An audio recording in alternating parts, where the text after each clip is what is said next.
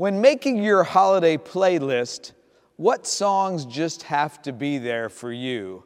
How about, well, there's no place like home for the holidays? Or maybe Frosty the Snowman, that jolly happy soul. Roger asked me the other day, what did one snowman say to the other? I said, I didn't know. He said, I smell carrots. Winter Wonderland could be on the playlist. Jingle Bell Rock, Silent Night, Last Christmas, O Holy Night, or Hark the Herald Angels Sing. One little boy thought the lyrics were God and sinners dressed in style. One of our members, Ben Middleton, insists on the little drummer boy. Makes me want to give every family with a newborn at home a drum for Christmas. It might not be your favorite, but you can't beat Carrie Underwood's 5-year-old son Isaiah singing it with her. I play my drum for him,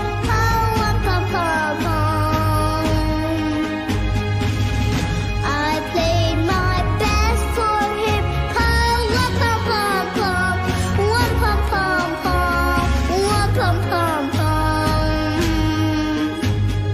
Then he smiled at me,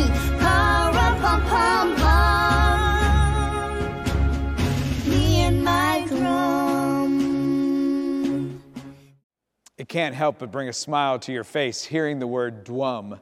You got to love the joy with which he sings, with his hands in the air and her joy just seeing him sing. Or the often overlooked Little Cowbell Boy. For 20 years, the top Christmas song in the Billboard charts has been Mariah Carey's All I Want for Christmas Is You. But in recent weeks, Mariah has been dethroned from the number one slot by a 78-year-old from Lithonia, Georgia, who just recently joined TikTok to sing her song with cameos from Tanya Tucker and Trisha Yearwood. You will get a sentimental feeling when you hear who it is. Brenda Lee has finally topped the charts with Rockin' Around the Christmas Tree. Voices singing, let's be jolly, deck the halls with boughs of holly.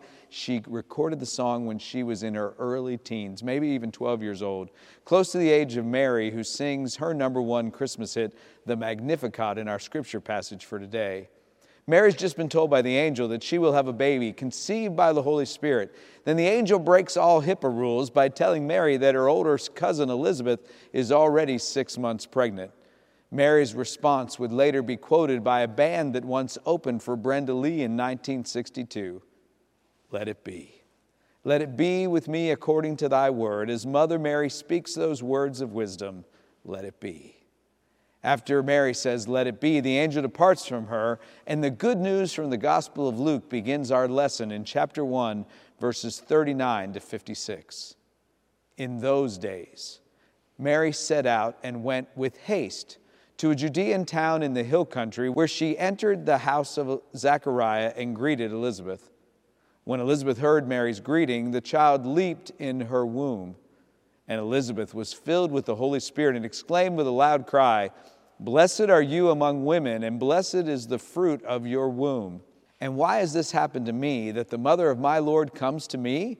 For as soon as I heard the sound of your greeting, the child in my womb leaped for joy. And blessed is she who believed that there would be a fulfillment of what was spoken to her by the Lord. And Mary said, My soul magnifies the Lord, and my spirit rejoices in God my Savior, for he has looked with favor on the lowly state of his servant. Surely from now on all generations will call me blessed, for the Mighty One has done great things for me, and holy is his name. Indeed, his mercy is for those who fear him from generation to generation. He's shown strength with his arm. He has scattered the proud in the imagination of their hearts. He has brought down the powerful from their thrones and lifted up the lowly. He's filled the hungry with good things and sent the rich away empty. He has come to the aid of his child Israel in remembrance of his mercy, according to the promises he made to our ancestors, to Abraham and to his descendants forever. And Mary remained with her about 3 months and then returned to her home. This is the good news according to Luke. Let us pray. Gracious and loving God, help us to receive your good news with joy into our hearts and lives. Amen. You ever had to make haste? This soon-to-be Mother Mary doesn't know what to do with the news she's received, so she goes to seek wise counsel and does so with haste. With the kids on Christmas Eve, we'll use our running arms to make haste, just like the shepherds do when they hear the good news. I imagine her run walking as Mary does more than a marathon. Tradition tells us it was about 88 miles from her home in Nazareth to the hills outside of Jerusalem where Zechariah and Elizabeth lived.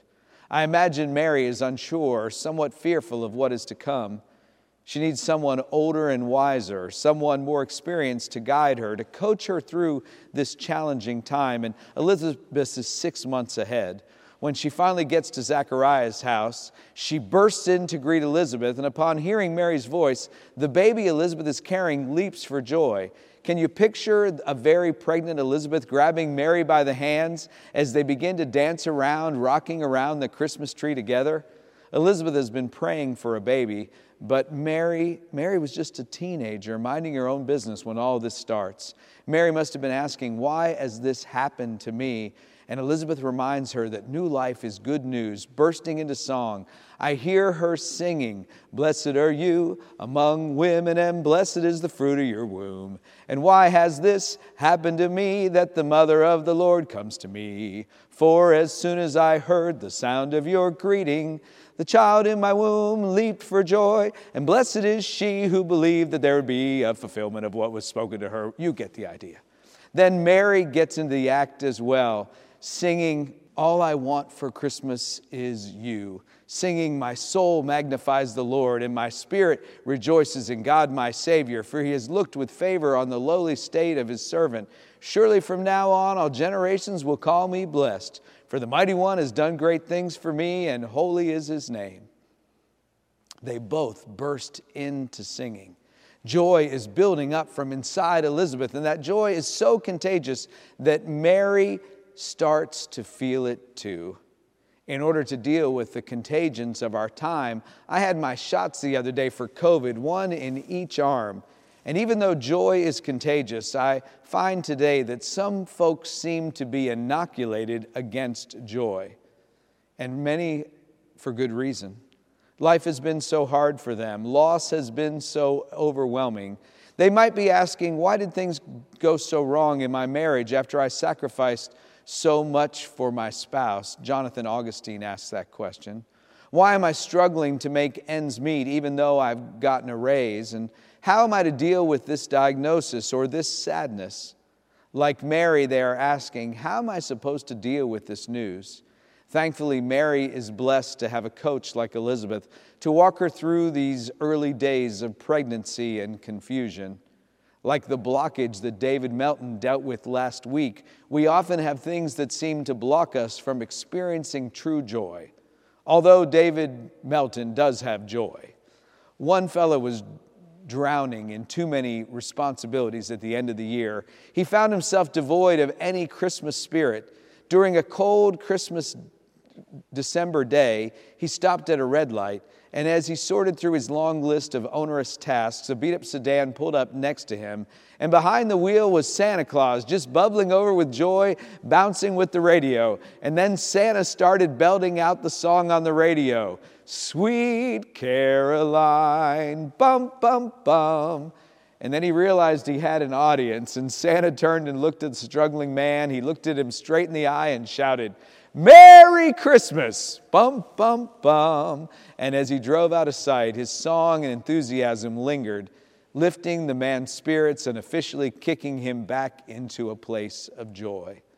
Desmond Tutu suggests that there are ways to unblock and unstuck our lives when we can't seem to find or experience joy. He and his team call it self-distancing, an effort to think more clearly, moving from being reactive to reflective, from pouncing to pondering. Being joyous is not denying our circumstances, but looking at them through a different lens. The first thing you do is to take a deep breath.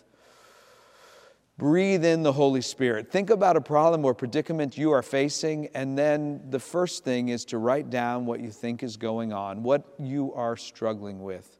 Put it down on paper. What exactly is bothering you? What's keeping you from living into joy, keeping you from having a song in your heart and rocking around the Christmas tree? They suggest that you then rewrite the problem, and instead of saying I or me or my, you describe the problem as though it were happening to someone else. Put your name in the problem, sort of seeing the problem in third person. Phil can't seem to, or Phil is struggling with. And then ask yourself, what advice would you give to Phil? We are often easier on other people who ask our advice than we are on ourselves. And we would never say some of the things we say to ourselves to other people. Then they suggest you ask the question, what will this issue look like a week from now? Imagine the problem a month, a year, a decade from now. Will you remember it in a year? What will you have learned? I know there have been some things that have happened since I've been here that made me lose sleep when they were happening, but for my life, I can't bring them to mind today. And finally, Tutu and his team suggest taking a God's eye view of your dilemma, to look down from above, to imagine what God might think of your predicament. How might God see your fears and frailties? For Mary and Elizabeth, God saw the possibilities in them, even when they didn't see it in themselves. Ponder how God might see a bigger picture than you do in this present moment. Look down from above and see your dilemma anew, self-distancing for a new perspective. Mary's wise enough, even at her young age, to head to the hills for help, for comforting, coaching, and encouragement of Elizabeth, to get perspective, distancing herself from that hometown gossip. Elizabeth tells her, you are confused, yes, but you are blessed. I'm blessed and lucky to have you in my home. I wonder if we greeted each person to come into our homes or our offices this Christmas with that kind of welcome, how would our lives look this holiday? Like Doug from the movie Up. I just met you and I love you. You are a blessing to me and to my home and to this church and to this team and to my life, choosing to greet one another with great joy. The trouble is that people either wait for joy to happen to them, I'm just waiting for joy, or they go out looking for joy, sometimes in dangerous and thrill-seeking behaviors, thinking if I just do this, it will bring me joy, or if I just get this for Christmas, I'll have joy. Can I tell you a secret? Joy is not something you have to wait for or go out looking for. Joy is something that you can begin to have right here, right now. Happiness depends on happenings, and yes, there are moments of elation that we feel in positive experience, but true joy grows inside of us. And that was what was happening for Elizabeth and Mary. Joy leapt inside of Elizabeth, reminding her new life was possible. She wanted Mary to know this too, as Mary allowed Jesus to grow inside of her. Maybe that's what we all need this Christmas, to allow Jesus to grow more fully inside of us, bringing us joy from the inside out. O holy child of Bethlehem, descend to us, we pray. Cast out our sin and enter in. Be born in us today. When I was a child, there was a plaque above my bed with our nighttime prayer. You know it. Now I lay me down to sleep. I pray the Lord my soul to keep. If I should die before I wake, I pray the Lord my soul to take. Wow, that's a tough prayer for a little kid, but it reminds me that even today, that waking up each day is a gift, and we can choose joy before our feet even hit the floor. This might surprise you, but I wake up ready to go every day when my feet hit the floor. That doesn't mean there isn't some pain in my life and in my body, but my body reminds me of pain every morning. But do you pray for joy for the day when you wake up? My wife Elizabeth needs a cup or two of coffee to remember the joy that I know she feels. If you're not feeling joy yet this season, let me remind you that our greatest joy is when we seek the good of others. In fact, the more we turn toward others, the more joy we experience. And the more joy we experience, the more we turn toward others. Not all I want for Christmas is you, but all I want for Christmas is you to thrive. All I want for Christmas is a deep joy found by investing in the lives of others. I visited with Andrew Chastain, one of our church members, at a Christmas party this week. I was telling him about our Project Grace initiative, which pays for our seminary residents here, like Joy and Nicole, Brooks and Beth, Gabby, and Charlotte and Austin before them. Several of our members have made gifts to make this happen. And he began to tell me about Cristo Rey schools and their mission. While he was working in Chicago, Andrew had interns from Cristo Rey. There was such a joy in his voice as he told me about the program.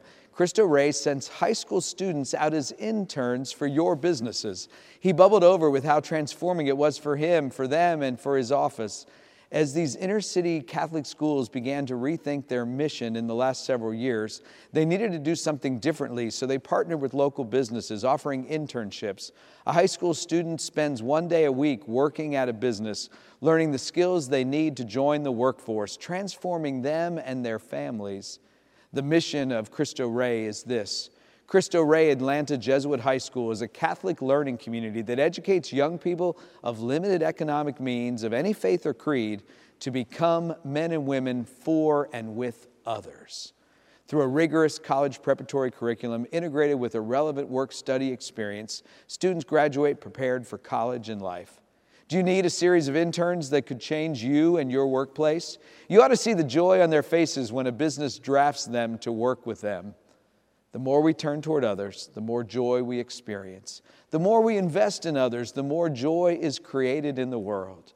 Mary turned toward Elizabeth and was wrapped and embraced in arms of joy. And the infant John, leaping within her womb, so glad to hear Mary's voice. Mary's voice would then sing of how her baby would turn the world upside down. So rather than doing what brings you joy, bring joy to what you do. It is a way of seeing the world. One day, two little boys were playing, and one asked the other, "Wouldn't you hate to wear glasses all the time?" And the other little boy responded, "Not if they were the kind my Grammy wears. She sees how to fix a lot of things. She sees lots of nice things to do on rainy days. She sees when folks are tired and sorry and what will make them feel better. And she always sees what you meant to do, even if you hadn't gotten things just right." I asked her one day, "Grammy, how can you see that way all the time?" And she said, it was that way that she learned to look at things as she grew older. So it must be her glasses. Glasses more than half full of joy. Maybe the gift you need for Christmas is to find a new way of seeing. Elizabeth helped Mary to see her situation more clearly, and that's what good coaches do. Several years ago, the high school basketball coach in Chalmette, Louisiana, got a call. "Coach Stockton, there's this really tall kid walking through our neighborhood. Do you know him? You need to go meet him." So Stockton started driving around St. Bernard Parish looking for this young man. He finally tracked down this 6'11" eighth grader. Then Stockton found the boy's mother to pitch her on Chalmette as a place for her son to go to high school. At that time, Mitchell Robinson was relatively new to basketball, and the coach made Robinson and his mom two promises. You will graduate from high school, and you will qualify to play basketball at the next level. The one thing I tell everyone, Stockton said, is that Mitchell Robinson was always the first one in the gym every day and the last one to leave the gym every day. He and his coach grew close, spending so much time together. He even got close to Stockton's wife, who he called Mama.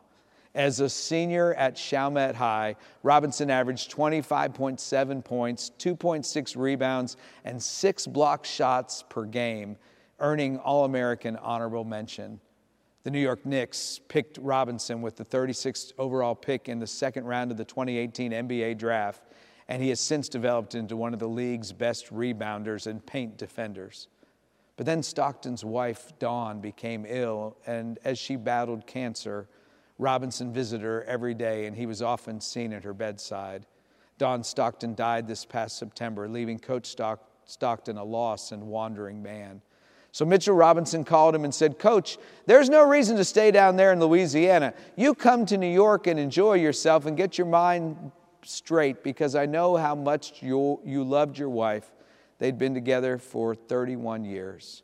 So now these two are roommates in New York City, giving his coach a home for the holidays, helping him to reawaken the joy that he once knew in the wake of his wife's death.